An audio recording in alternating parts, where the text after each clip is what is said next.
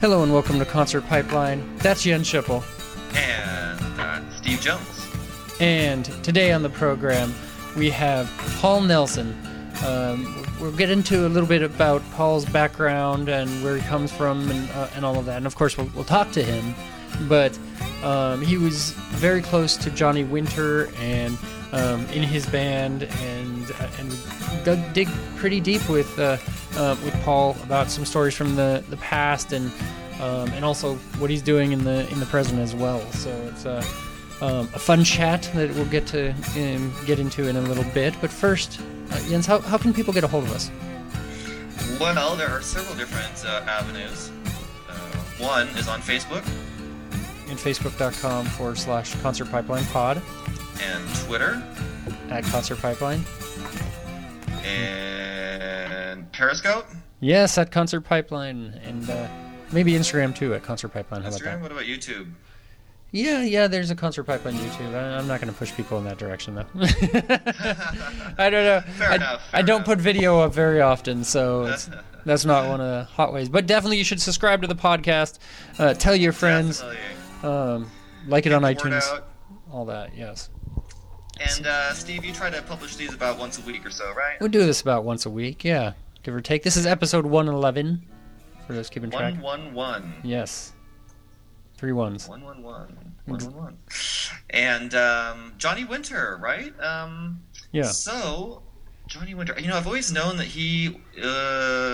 I've always known of him. I mean, I've always known he's a guitarist. I've heard a couple of his songs. One of the things that really stands out for me is that, he's into the kind of jazzy bluesy stuff. Mm-hmm. And he's got talent. And but one thing I didn't know until just recently is how amazing his story is.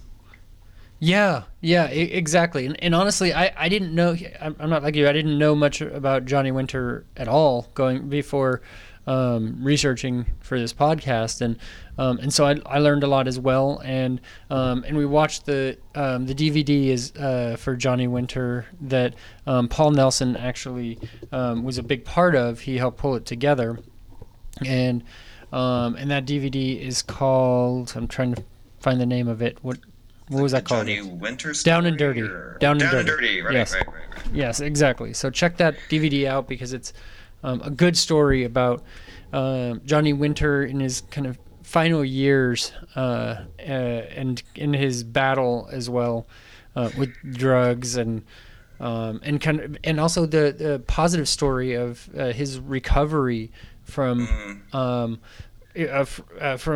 I mean, he was just pretty much gone, and like he came back and like got back out there playing shows and really kind of was reinventing himself after this battle with drugs, but kind of was succumbed to pneumonia, I think, is what took him ultimately.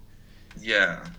He I think one of the reasons that his story is so spectacular is that it's the people that really cared for him and loved him that said, you know what, we want Johnny Winter back.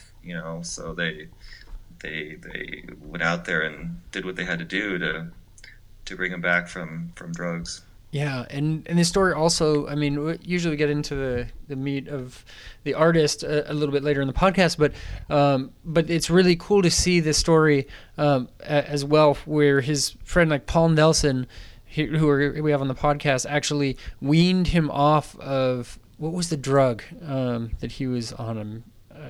I don't remember exactly what drug he was on. Do you remember? I don't remember.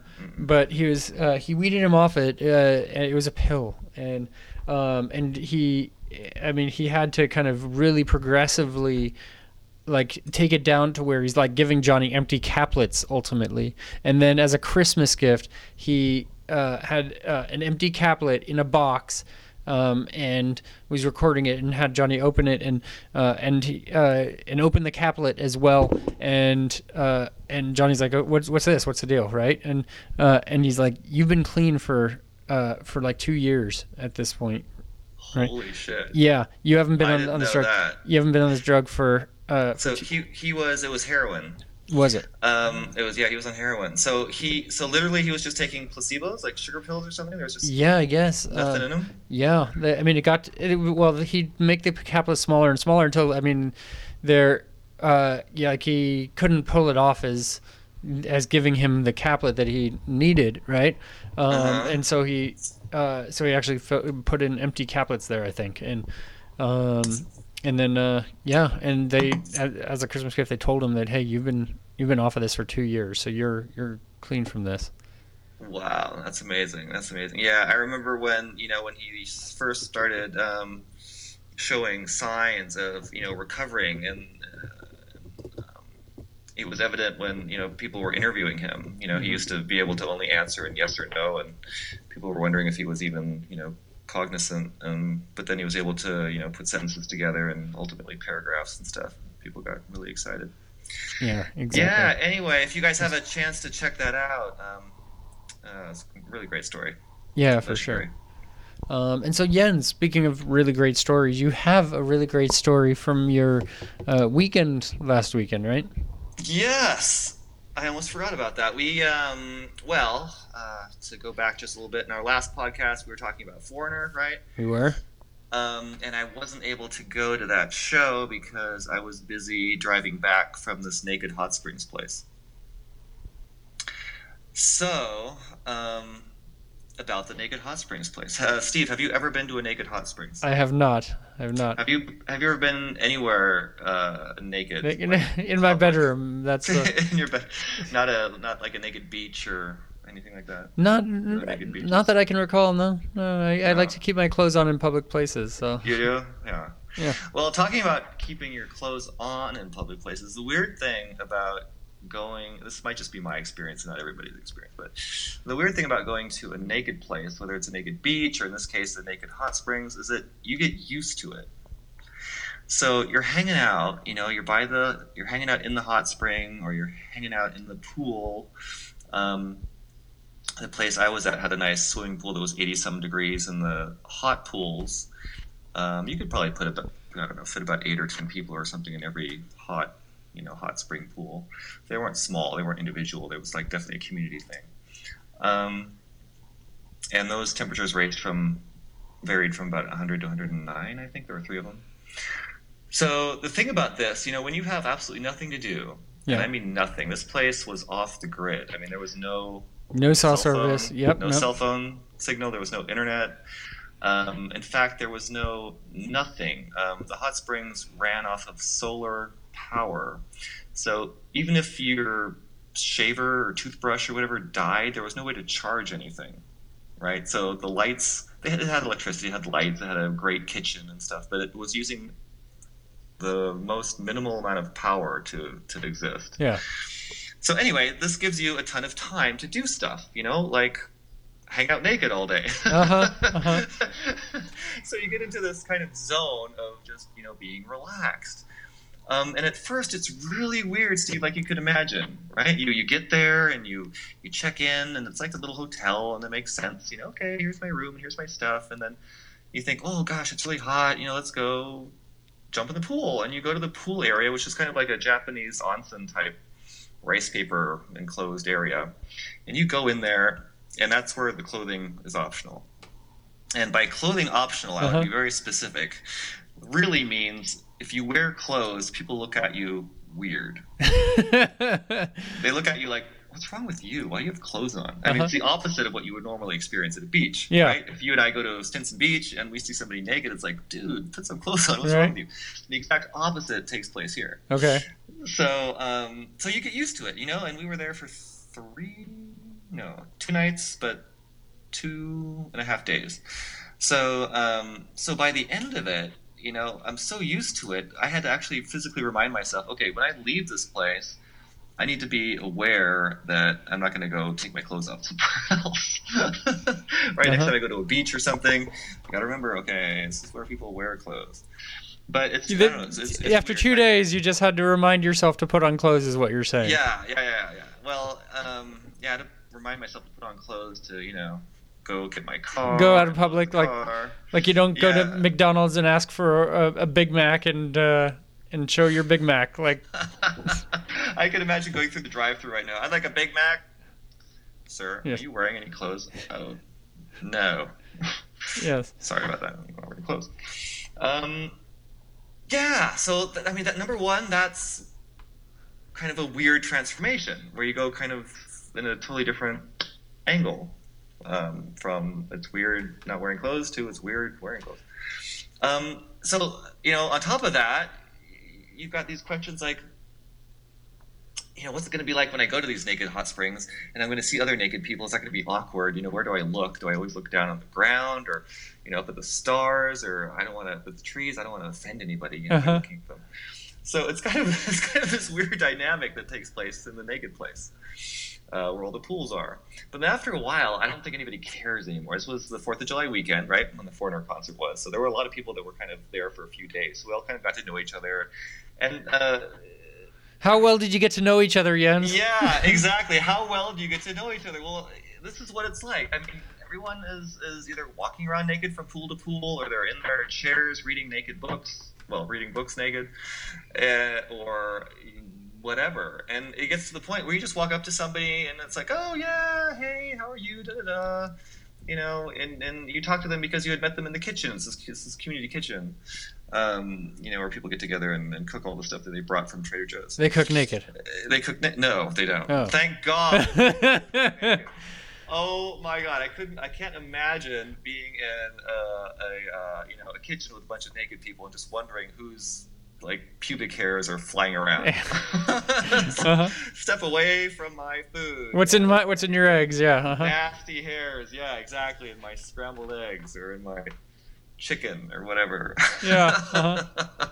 Yeah. No, the whole naked stuff only happened where the pools were, and that was kind of closed off. So thank God there was no naked anything anywhere else.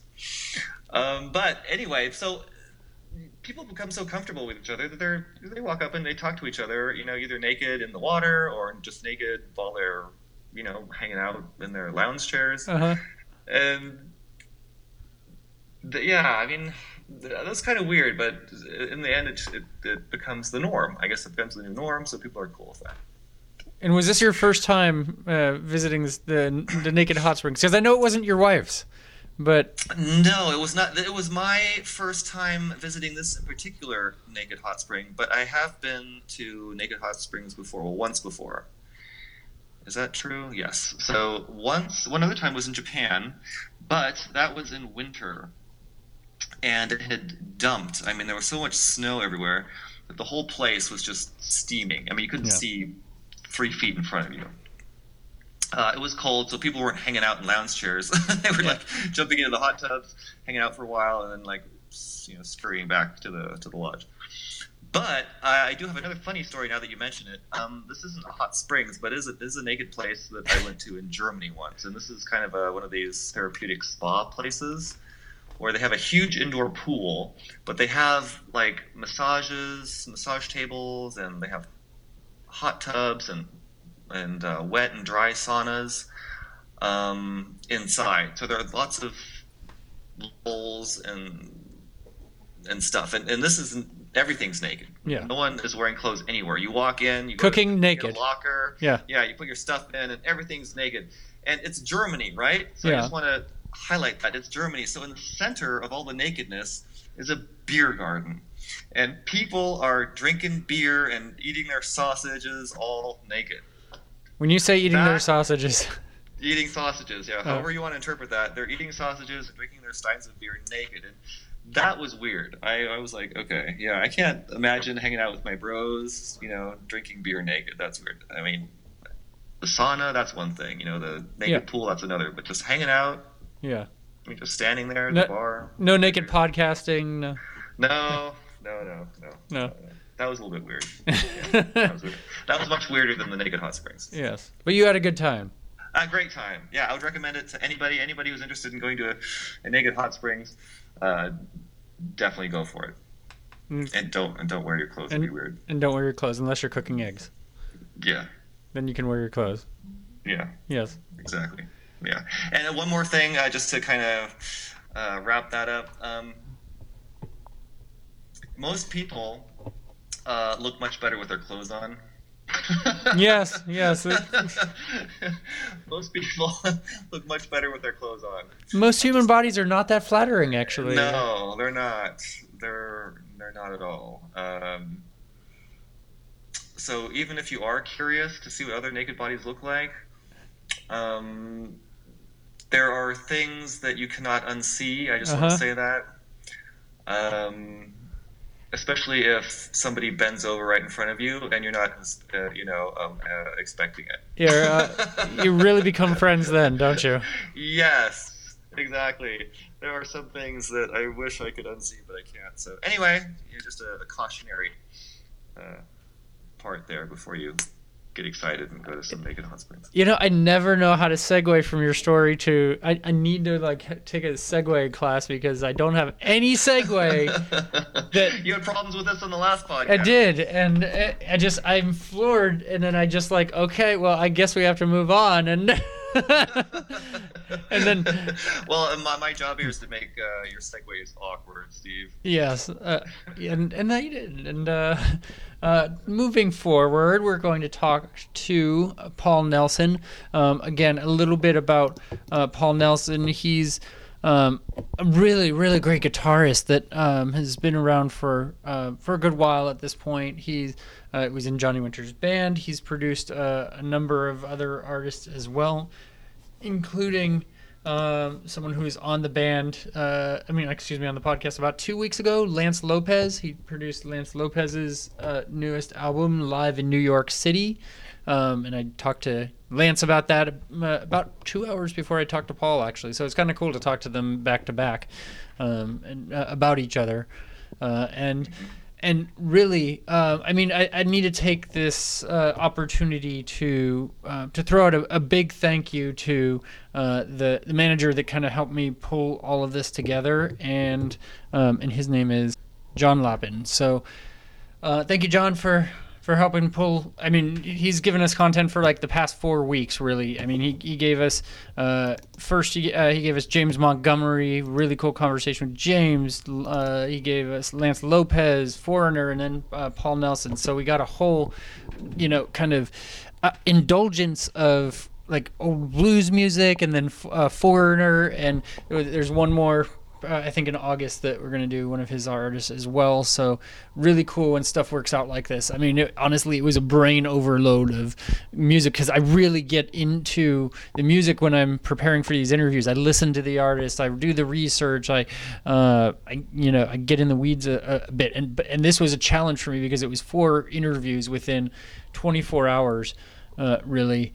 And I wanted to be knowledgeable for all of them. I didn't want to just phone it in, so to speak, even though they're phone interviews. So, Right. So you were prepared, you didn't wing it. And I'm remembering, it didn't seem like it was that long ago where we had wrapped up a podcast and you didn't have anything on the calendar for a couple of weeks, right? And then all of a sudden, boom. Yes, boom. Exactly. Yeah, and that happens sometimes. Sometimes we might take a week off or so if there's nothing coming up, nothing worth going out to see, and nothing, no one worth being on the program. And honestly, generally, I try and stay away from phone interviews because I like to interview the bands at the concerts, but these artists weren't coming around anytime soon. And it was just really a cool opportunity. Each conversation brought its own gems and had its own unique kind of feel to it. So I was really, indebted to get this sort of experience. It was great. So I say that going into the next interview, which again is Paul Nelson. So I think we just need to bring Paul on in and hop into that interview. Here it is.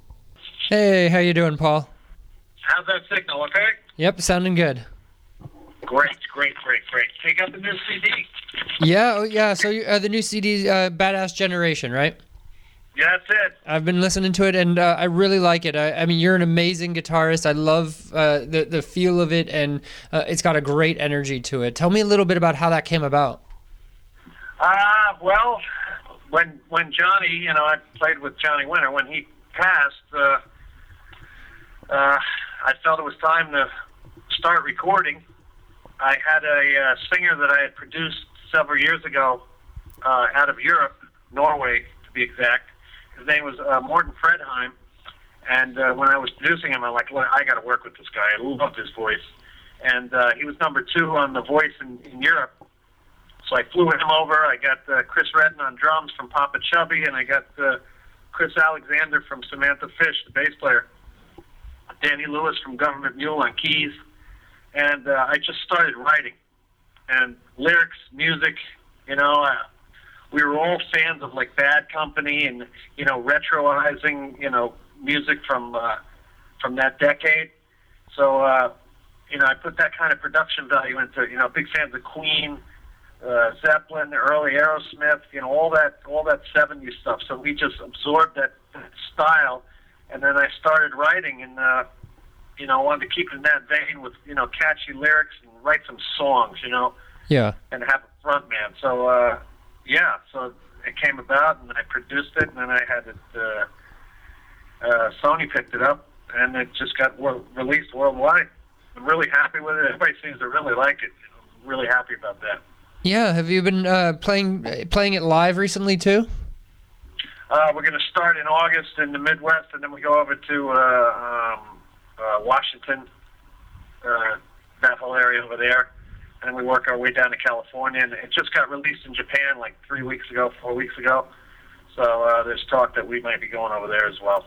Oh, awesome! So I'm sure you'll hit the Bay Area then. I'm from Napa, California, so it'd be awesome to see. Oh, well, I've been over there with Johnny like a billion times. Yeah. So, love that area.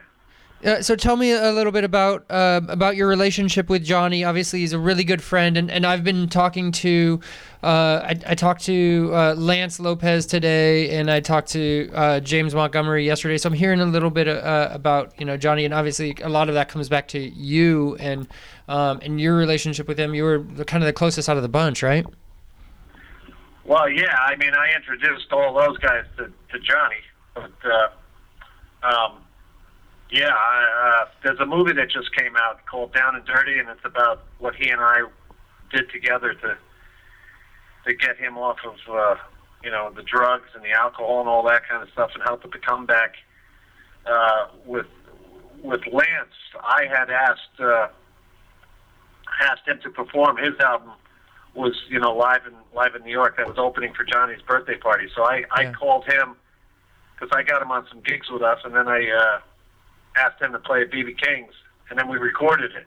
And he didn't, he was telling me he didn't know it was even recorded until you told him, and then it was good. Yeah, I called him up. I go, hey, I just heard the opening music, you know, your set. I go, it was great. Let's put it out. So I produced that. I produced a lot of acts, too. I produced James Montgomery. James was in Johnny's band for about 5 years. He's on the Alma Blues Band record. But, yeah, Johnny and I were close. We met in Carriage House Studios like years ago, and we hit it off musically, and then I went on the road with him. I started recording with him, and then put these other albums together, Roots and Step Back, which won us both Grammys last year. Yeah, Best Blues Album. And then he asked me to help him out with his career, and we were working on that ever since, you know, getting him off all the bad stuff from the past. So, yeah. Unfortunately, the emphysema got him, but other than that, he had a clean bill of health, and he had one hell of a comeback. So, I was pretty proud to be able to help him out. You know, he was a close. We were tight. Yeah. Very close. He was like a father to me, that kind of thing. You know, it was, yeah. Yeah. Does it still feel pretty fresh for you, like losing him and kind of getting past that? I know, like talking to Lance, he wanted to hold out on the album a little bit to kind of just let time pass before, you know, and so it's not so fresh on, you know, on Johnny's passing. Yeah. I don't know if that was the exact reason, but it took a while for us to mix it, his album. But yeah, but I know as far as Johnny's, yeah, I mean, I was with him for so many years. It's, you know, he lived in the area that we do in the East Coast, and, you know, I still work with the estate and, you know, help out, you know, with his, you know, his releases and all that kind of thing. So it's always there, and I'm still in contact with people and companies that, you know, knew him. So and you know, when you hear the music, when you do interviews and stuff, and, you know, and I will always be his guitar player. So, it's something to be proud of, but you always, he's always there. Yeah. It's not easy, Yeah, for sure. And so tell me a little bit about how your kind of relationship with Johnny worked in the studio. You've produced, a number of albums at this point, like you're saying. Like, was it really natural and flowed really well? Did you kind of spitball things back and forth?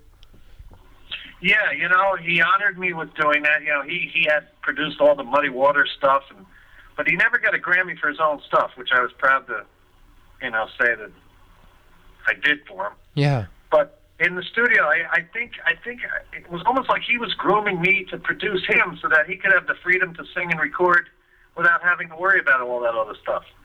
And these albums that I put out for him, with all these guests, he wasn't used to that, having so many guests type of thing. So, once he picked the songs for the albums, because the theme was, a song by an artist that influenced him, and then the guests honoring Johnny, honoring them.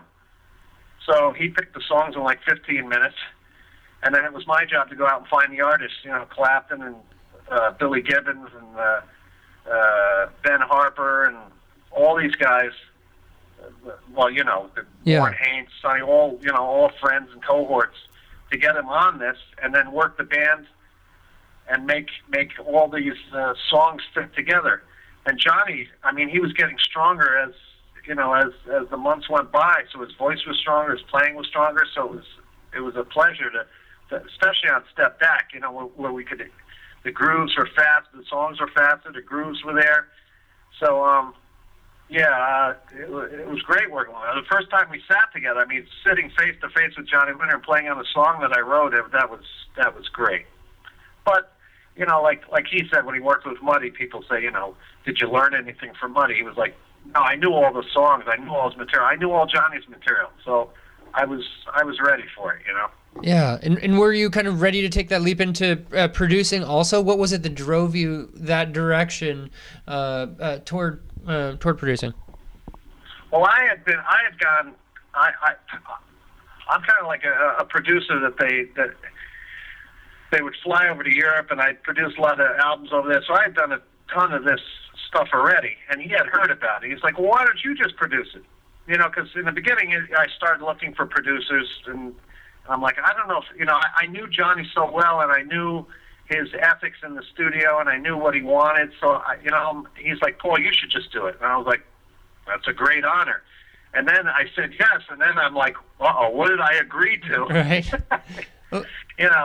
So it was a daunting task, but I really tried to make sure that, obviously not all the artists were in the studio, so you had to fly a lot of parts in, but there were some that were in. So the trick is to make it all fit together so it doesn't sound disjointed. A lot of people, producers and engineers will, people send in the solo and they just plop it on there and they don't take time to make the sounds blend in together. So I really wanted to know, what kind of mics Clapton used in the studio, what kind of amps, and to match that same. So I would ask for the miking, how they mic the amps, the room size, the outboard gear, the reverbs, and everything to match it so they sounded like they were together. Because Johnny came from that school of one take, mics all over the place, live, ambient mics, no separation of tracks. But I knew because of the way this was put together, I had to have multi-track, recording. It's what you do. Yeah. So, and then there was attention to detail, knowing it was going to come out on vinyl, Oh, yeah. So that as well. So there were a lot of techniques that were done above and beyond, and apparently it worked, and, we got an award. Yeah, a little Grammy, right? So tell me about. Yeah. Well, Johnny leaned over to me when I played him the final mixes for Step Back, and he whispers in my ear. He goes, "Paul, yeah, if we don't get a Grammy for this, they're nuts." Yeah. Well, you did, and there was a Best Blues Album Grammy, and so tell me about that experience for you, kind of getting that honor.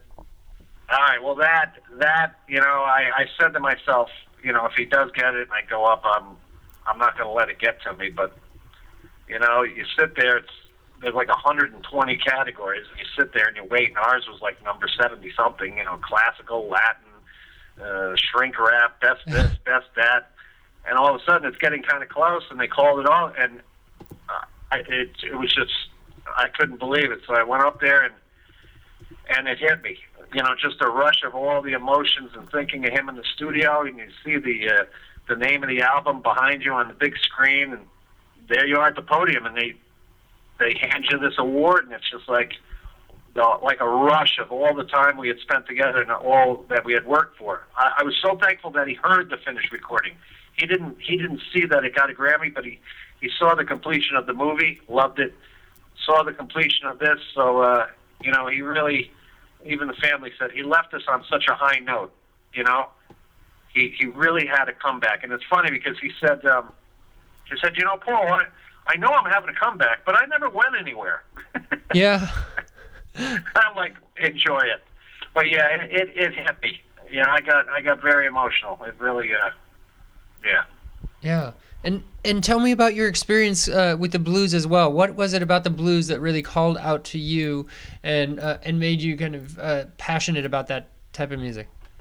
Well, as a player, I'm a guitar player, but whether you're a guitar player, keyboard player, bass player, drummer, you have to have blues in you because it gives you that soul, and just it keeps you from sounding too much like elevated music. And it's the first style that every musician pretty much learns, because even though you don't perfect it, it's the easiest to start getting immediate gratification from playing a blues song, so that you're performing something. So you learn a couple little scales and some chords, and every instructional book and every teacher and the first thing they do is teach you that. Now, perfecting that and learning how to play it like the masters, that's another thing. Yeah. Because it's not as simple. It's a simple song structure, but it's not simple to play with that kind of soul and give those notes that kind of meaning. So it's part of the DNA of any musician that's well-rounded. If you're a fusion guy, you have blues and Jeff Beck. Jeff Beck is a blues guy and a fusion guy. Even Satriani and Eric Johnson, they all have parts of that in them, and so do I. And, if you're a rock guy, even jazz guys, they'll play jazz and scales and chords and song structure, but there's always an element of the blues. Robin Ford, Larry Carlton, those kind of guys. So it's important. Yeah, so much comes back to the blues for sure. Yeah, and then being with Johnny, he was the blues master. So, musicians are like a sponge, so I learned everything I could just from repetitiveness, just being on stage with him all the time. Johnny, it was cool. Johnny took me under his wing, and he really turned me on to the traditional blues and the Delta blues, these older artists that he listened to. And he really was like, learn this solo, listen to this riff, listen to this vocal line, listen to this. He was a blues historian. He knew. I only met a few people like that. Billy Gibbons was one like that. A couple other record company heads and producers and engineers. But Johnny was like his historian. He knew everything about who fooled around with who was missing a finger, who had alcohol problems, who had this, who broke a string on this track, and it was pretty cool. He lived and breathed blues. Yeah. Not just played it. Totally. And so you're from Manhattan. Can you tell me a little bit about the music scene there and what you've kind of experienced being from Manhattan? Well, you'd be surprised how many. It's like a Seattle or a New Orleans over here. There's so many musicians hidden amongst the maple trees. They're everywhere. From top jazz guys to, there's studios, there's clubs opening now like crazy. Before it was a little dried up a little, but there's always been good teachers and good musicians around here. Whether they're guys that are in New York, this tri-state area, everything's right here. Yeah. So the studios are in New York, the venues, B.B. King's and the bitter end and the bottom line, all those famous streets and areas. But it's gone up into the woods because that's where everybody lives. So everybody's got studios and some of the major, like the Carriage House, that kind of thing. they're all around here. So it spawns musicians, and there's a lot of them, a lot of good ones. But fortunately, I'm like one of the ones that was able to actually make a career out of it. So, yeah. But I went to Berklee College of Music. That helped too. Yeah, and the first guitar that you picked up was a Telecaster. Like, what? Tell me about that experience of kind of picking up that guitar and starting out and really knowing this is what you wanted to do. Well, you hear. I just love the sound of guitar done right. I love the riffs. I love the chords. I love the sound of it. Plus, I loved the other instrumentation as well. So maybe that's how I got into producing. But when I heard bands like ZZ Top or Zeppelin or or even like play Hendrix or all these guys, I had to learn it. It just fuels you, and as it sucks you in. You start playing a little better, and it pulls you in more, and then your thirst for knowledge. I went to Berklee. I felt I had the sight read. I studied with Steve Vai, and then even after I got out of Berklee, I took lessons with Mike Stern and Steve Kahn. I've always wanted to grow as a musician, and it means more work too. Yeah. I met Johnny as a session guy in the studio. He came in, he heard me play, and the rest was history. Yeah, and I was going to ask you about Steve Vai. Tell me a little bit about working with him and how you got paired up with Steve. Oh, well, he was just a monster. I think he charged me a carton of cigarettes for a lesson. Oh, that's awesome. Sure, I'll take two. I mean, it's not the most healthy thing, but no. I was like, really? He goes, yeah, that seems about fair. And I'm like, oh, okay. Yeah, I was like, great. So, we went over scales and ear chaining, read out of saxophone books and all that kind of stuff. And, Stern, big jazz fusion guy, we worked on Coltrane stuff and Miles stuff and, that kind of thing. Steve Kahn was one of my favorite teachers. He's just a monster. Yeah. But, Vai was, very technical. You know how he is. Yeah, everybody knows. But, of course. Yeah, so it was a lot of ear training.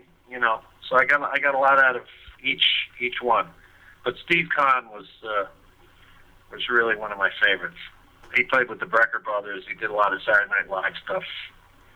He actually was he was the second guitarist, and I didn't realize this till later. He was the second guitarist when Johnny Winter performed on Letterman on one of the older shows.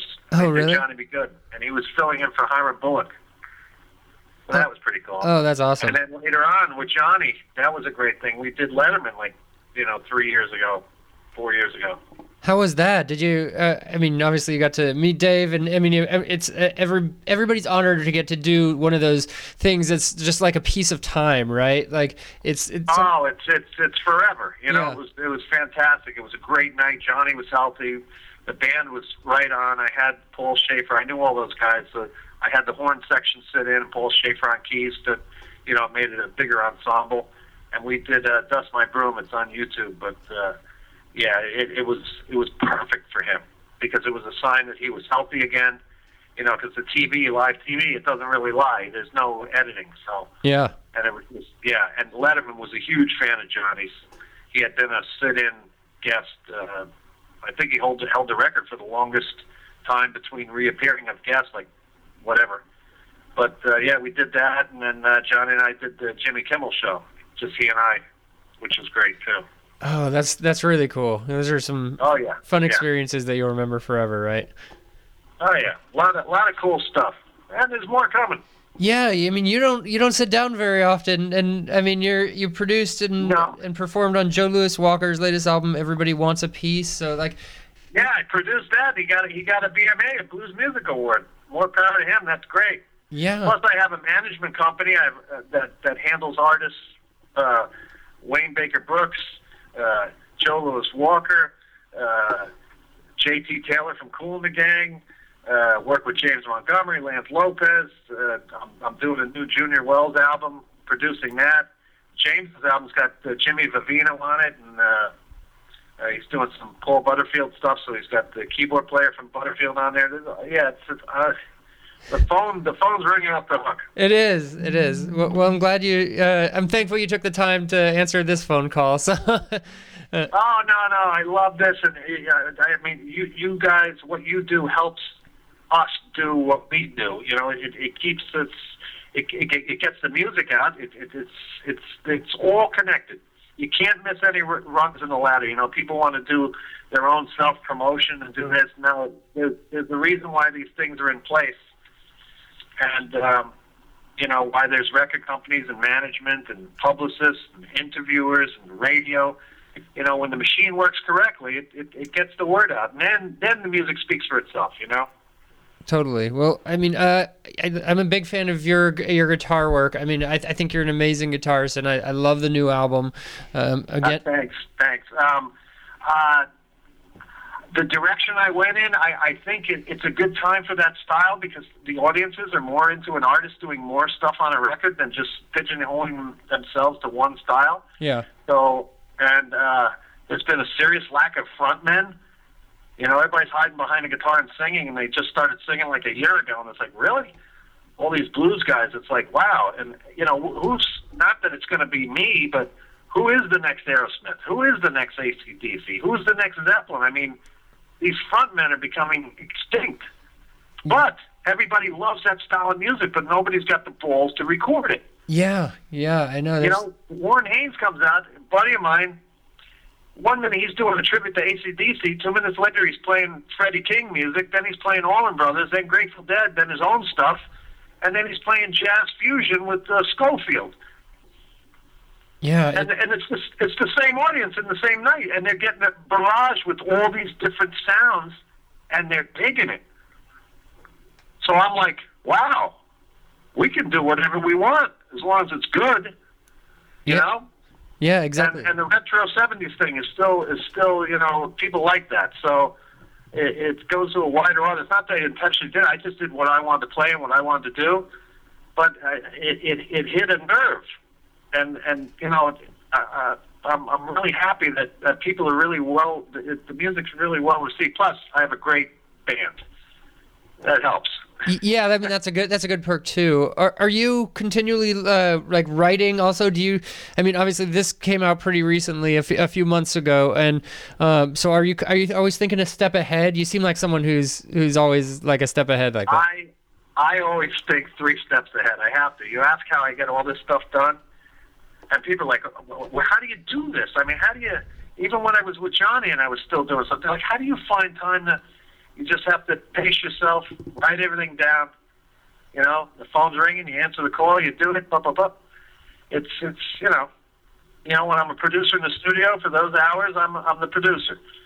Then I go on to the next, then I'm a player, then I'm you know, everything. I just like being in the whole music scene, no matter what the capacity. Yeah, and right now I'm the executive producer of this musician/cooking show, which is a whole nother thing. We'll get into that one day. Sounds like you've got your hands full, and you're cool being in any kitchen as long as there's music involved, right? So exactly, yeah, and food and music, you know, the whole thing, like Daryl's House kind of thing, you know. Yeah, for sure. But yeah, my next big project is the Junior Wells project. I got I just played on Enrico Scott's album. That came out great. He's doing like a real fusion thing, so he had me play on a track. He's the drummer for Royal Southern Brotherhood. Oh, okay. Yeah, I played with you know, Tedeschi and Trucks and you know, that kind of thing. So I just finished that, and yeah, and now I'm doing the Johnny Winter All-Star Band. We got that together. I've done those with Edgar, Warren, Sonny Landreth, Buddy Guy showed up, Ronnie Baker Brooks, Joe Louis Walker. So we're doing a show in Mass right now with the guitar player from Boston, John Butcher, Johnny A, James Montgomery, a bunch of people. So that's tonight. Wow. So yeah, it just, you know, when I start mentioning what I'm doing, I'm saying, you know what, they're right. There's a lot going on. Is that something you're going to be touring also, or is that just a kind of a one-off thing celebrating John? Nope. I got toured for my band mid-August. August. Beginning of August, Midwest, and then we go over to you're the West over Yeah, there. out here. And then Japan might kick in, so because it just got released there, like I said. Yeah. But then again, this movie, this Down and Dirty thing, that's the biggie. That's out too.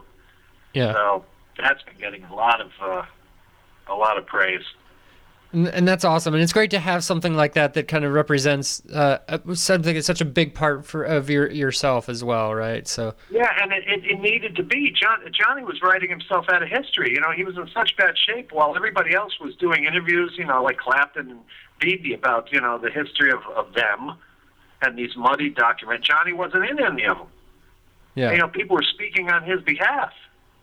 That still happens now. People are running around saying, "Oh, Johnny was my best friend," and this and that. And I'm like, I never even saw you next to him. What are you talking about? The people can change history if you don't speak out for yourself. You know, so he was so in such bad shape. They were saying things for him, and I'm like, Johnny, we got to get you better. If not, just to talk about Woodstock and all these things you did. They're rewriting what you did by what they say. You know, it's that grapevine kind of thing. Now, it changes as everybody says. You know, 1 minute somebody met Johnny for 2 minutes, and then by the time the story ends up, in a magazine, it sounds like the guy knew him for 10 years. Yeah. So, you got to be careful. The artist has to speak for themselves. Yeah, and you had a lot of creative control in that project, right? In that movie. What's that? Did you have a lot of creative control? Do you feel your voice was heard and the right story was told in the movie? For the movie, you know what? It was directed by Greg Oliver, the same guy that did the Lemmy video, of all videos. But it had the look and the feel and the style. And once I met Greg, because I put out feelers saying, look, it's time that something's done with Johnny. He's healthy enough. Let's do it. So I said, I met Greg and I saw his stuff, and I said, look, you have to come on the road with us. And he was on the road with us for like 2 or 3 years. He followed us to Japan, to China. Like I said, the taping of the Letterman show, Johnny's house, everywhere. And, it's like, what's this going to be? How's this going to, you see it being filmed, and my job as an executive producer is to get him everything he needed so he had the freedom to get as much stuff. And then, put in some ideas like, hey, we're going to be down here. I can get us to his house. We can do footage there. I know that Johnny's, there's an award coming up. We'll come down to this. So I make his job easier. He films it, and then the editing process begins. He edits it, submits it to me, and then I give the overall approval of everything. The footage kind of wrote itself. And what happened was he ended up having like 3 stories. You have like Johnny and myself's relationship, an elderly statesman in the blues. He had the history of the blues and these cameos, and there's so much stuff in there. I mean, Billy Gibbons is in it, Warren Haynes, Susan Tedeschi, Derek Trucks, Joe Perry. It really came out great, and it was his story from Woodstock till the day he left us. Yeah. I mean, the closing thing of the movie was his 70th birthday at B.B. King's. That was the last footage. And it's really great that you were able to kind of, pull that together and have the story from, the best perspective, the people that were closest to him, and and really kind of have that voice, before. Oh, thanks. I mean, he was, like I said, he was like a father. He was a close friend, and that's, I know what we had. And, it's forever. I will always be one of Johnny's guitar players, and that's not a bad thing to be. No, not at all, for sure. It's done you well, and it kind of gave you your footing and let you kind of get that creativity juices flowing as well for the other projects you've taken on. So. Yeah, exactly. So there we go. Yeah, well, Paul, thank you for taking the time today. Definitely appreciate it, and hope to see you out here on the West Coast as well on that tour. It sounds like it's going to be a lot of fun. Oh, absolutely, and thank you for this. I really appreciate it, and push that album. We'll do. Paul, would you mind doing a promo for the podcast real quick? Absolutely. Hi, this is Paul Nelson, and you're listening to Concert Pipeline. Perfect. Great. Yeah, thanks again, Paul. You have a great rest of your day, and enjoy the show tonight with everybody. And yeah, we'll see you out soon. Okay. Absolutely. Thank you. All right, there was the interview with Paul Nelson. Thank you, Paul, for taking the time. I appreciate it. We're going to move forward, Jens, into our last segment of the podcast, and that is the music news.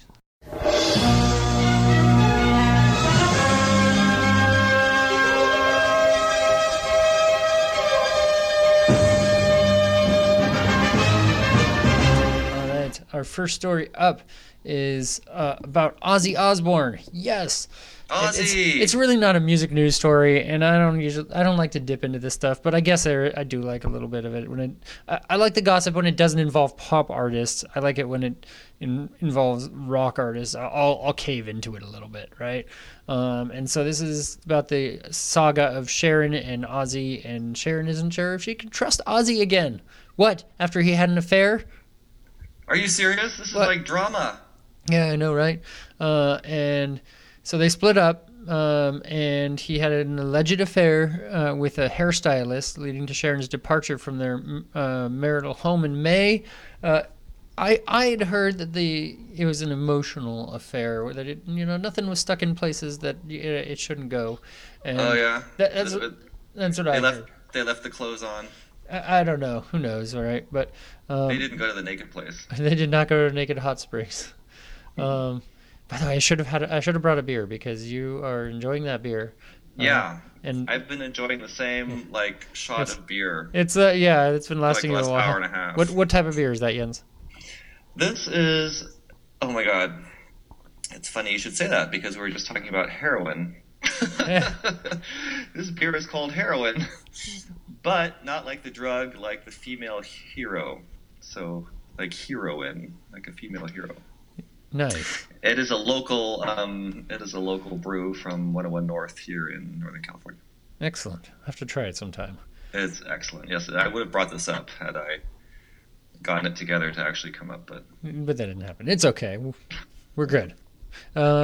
And so she remains hopeful that Ozzy can resolve his problems, and they're attending individual and couples therapy to that end. Oh, they got the couples therapy going on even though they split, huh?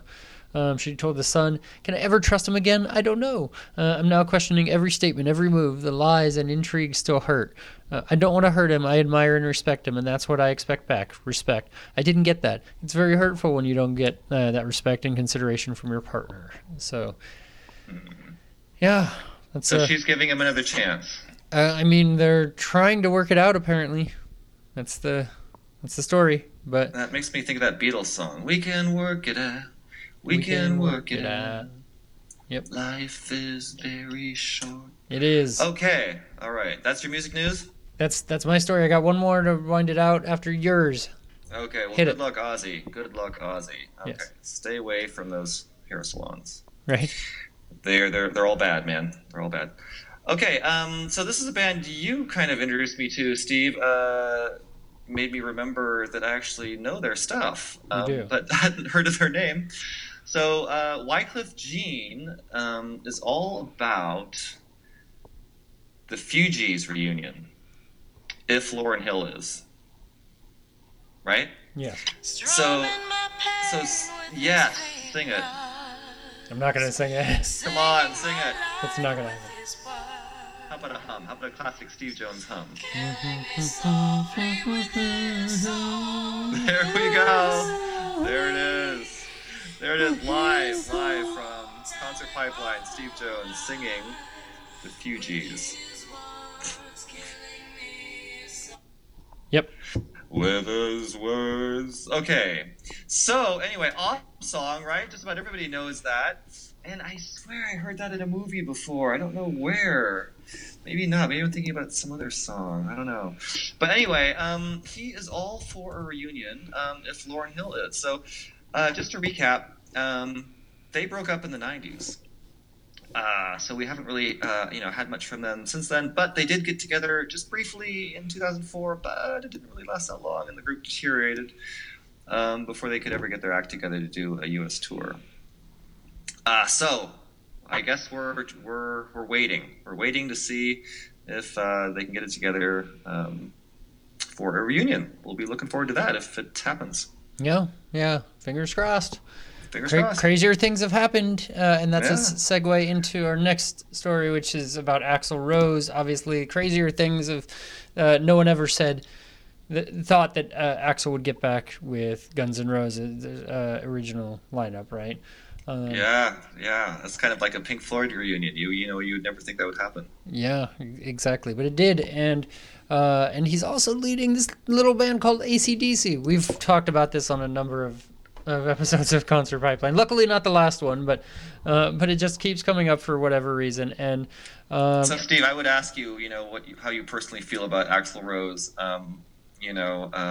taking over as lead singer for AC/DC. But we have several episodes that cover that. We do. It might take half an hour to hear your rant. You can go back to those old episodes and dig up my opinions on Axl Rose leading AC/DC, which. Just not necessary. That's all there is to it, right? There you go. Period. But we'll leave it at that. Cliff Williams has praised his AC/DC bandmates and says he still enjoys playing with the group he's been a part of since 1977. And the original lineup has undergone several changes over the last few years. Counting those back a little bit, Malcolm Young was forced to retire as a result of dementia. Drummer Phil Rudd was under house arrest for 8 months after being found guilty for drug possession and making death threats. They were replaced by Stevie Young and Chris Slade, respectively. And then in March of this year, this is where this whole started unwinding. Brian Johnson, the lead singer for AC/DC, had to step back from touring because he was at big risk for total hearing loss if he continued. And that's when the band said, we're going to continue on. We're 148 years young, and we still got some rocking to do in us. And so who are we going to bring in? Who are we going to bring in? Choices. Welcome to the jungle! That was brilliant.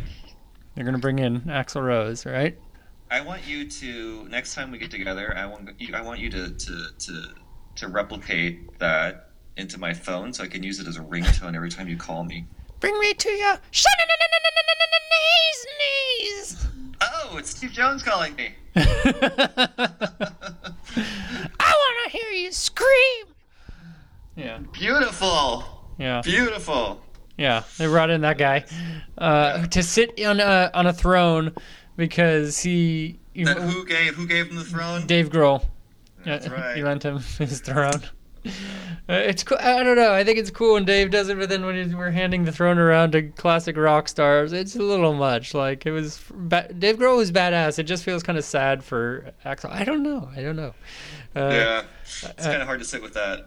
But I don't know if you I haven't read or looked up kind of an update to this, but how is Axl doing with Guns N' Roses? Well, the bassist Cliff Williams reports Axl's doing extremely well, and God bless him for stepping up to do this. Once we start, it's pretty intense. That's it. That's what you're there for. 2+ hours on stage. That's what it's all about. It's just what I've always done. I thoroughly enjoy it. So they're happy, and they're pulling stuff out from the vault that they haven't played in a long time, like years and years also. Nice.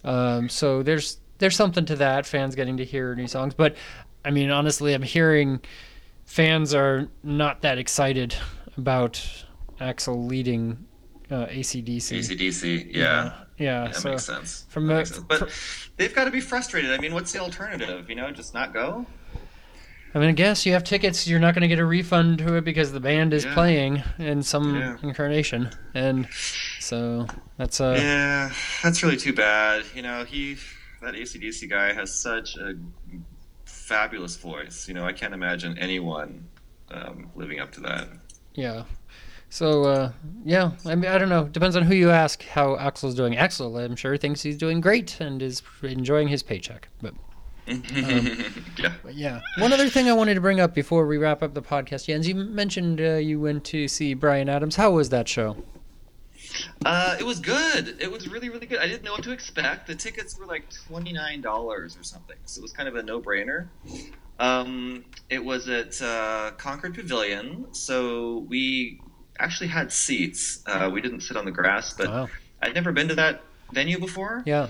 I just sort of assumed it was just like Shoreline, but it seems that I don't know if I'm right because I haven't been to Shoreline in forever, but it seems like Concord Pavilion has a lot more seating, a lot less grass, and the acoustics were fantastic. I mean, he put on a great show.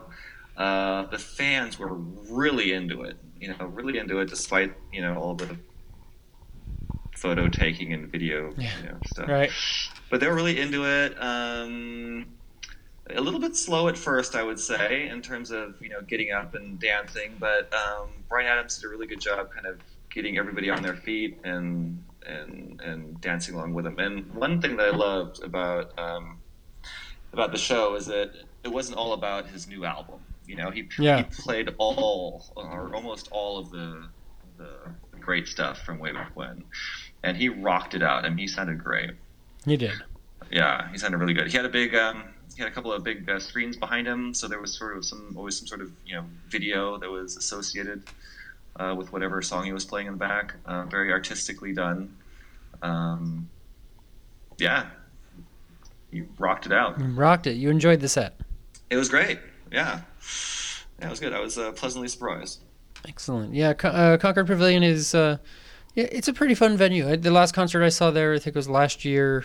Saw Smashing Pumpkins with Marilyn Manson there. Smashing Pumpkins is awesome.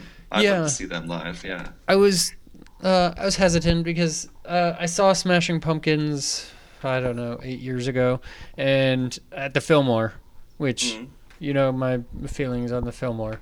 Yep. And it's a place to go to see a concert. And honestly, I didn't even stay for the whole set because it was like 3.5 hours long, and they played most of their hits within the first hour and a half, 2 hours. So I think I stayed for about 2 of the 3.5 hours of their set. And it was good. And that was a lot more intimate as opposed to an amphitheater where you're with 9,000 of your closest friends.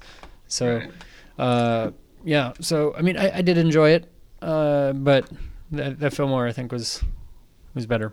Was better, yeah. Yeah, I wouldn't mind going back to Concord Pavilion. You just remember, there were a lot of people that just weren't dressed very well. There were a lot of women that were dressed fashionably. And it was fucking cold, dude. It was... Yeah. The sun was setting, it was windy, and maybe that's why people started dancing halfway through, because, just to stay warm, it was so cold out. Anyway, you had a good time. I had a good time. Yeah, it was worth it. Yeah, we had a good time on this podcast. Yeah, it's one of those venues where you're always kind of afraid that you're going to get stuck in traffic, and you kind of park in this parking lot / field thing. Yeah. So we left halfway through the encore because he was just playing all his new stuff during the encore. And we just wanted to get kind of get a jump before get a jump out the door. That can be stuck a pain of a parking lot to get in. A nightmare. And it's kind of like what it was like when you came to my place. The traffic was so crazy getting out of the Marin Fairgrounds. Right? It was ridiculous. You took the back roads. Yeah, I'm like, you know what? Just go around China Camp, take the back roads so you're not stuck in this traffic for 2 hours. So we wanted to avoid that. But we couldn't find our fucking car. So we were out there in the parking lot with probably about a dozen other people that were all, pressing the buttons on their keys, trying to get their cars to honk. And we would hear, cars honking. And a lot of people have Toyotas. So I'm like, oh, there it is.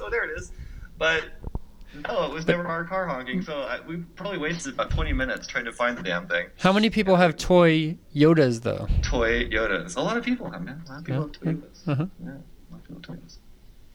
Toyotas. So so we found the car and we got out of there before it got to be nuts. Good job. Let's get out of here before things get nuts. How about that? Before things get nuts. All right, yes. Steve, another awesome podcast. 111 in the books. 111 in the books. Yeah. Any spoilers for what's coming up next? We're gonna leave you on the edge of your seat because we don't have anything official. We have a couple things in the works, like we always do, but nothing official right now. But the next band to be on the podcast will be a great band, I'm sure, and we'll have to wait till next time to find out who that is. Sounds good. Unless I do something crazy in the next couple days, I probably won't have any naked stories. Oh, well, that's a segment on the program now, apparently. So Yeah. that in bathrooms. And, Yeah. Episode 112 might be kind of a downer. You better get. We got to come up with something good. Exactly. Yeah. Yeah. All right. Well, for Concert Pipeline, that is Jens Schippel. And that is Mr. Steve Jones. We'll check you out next time. Later.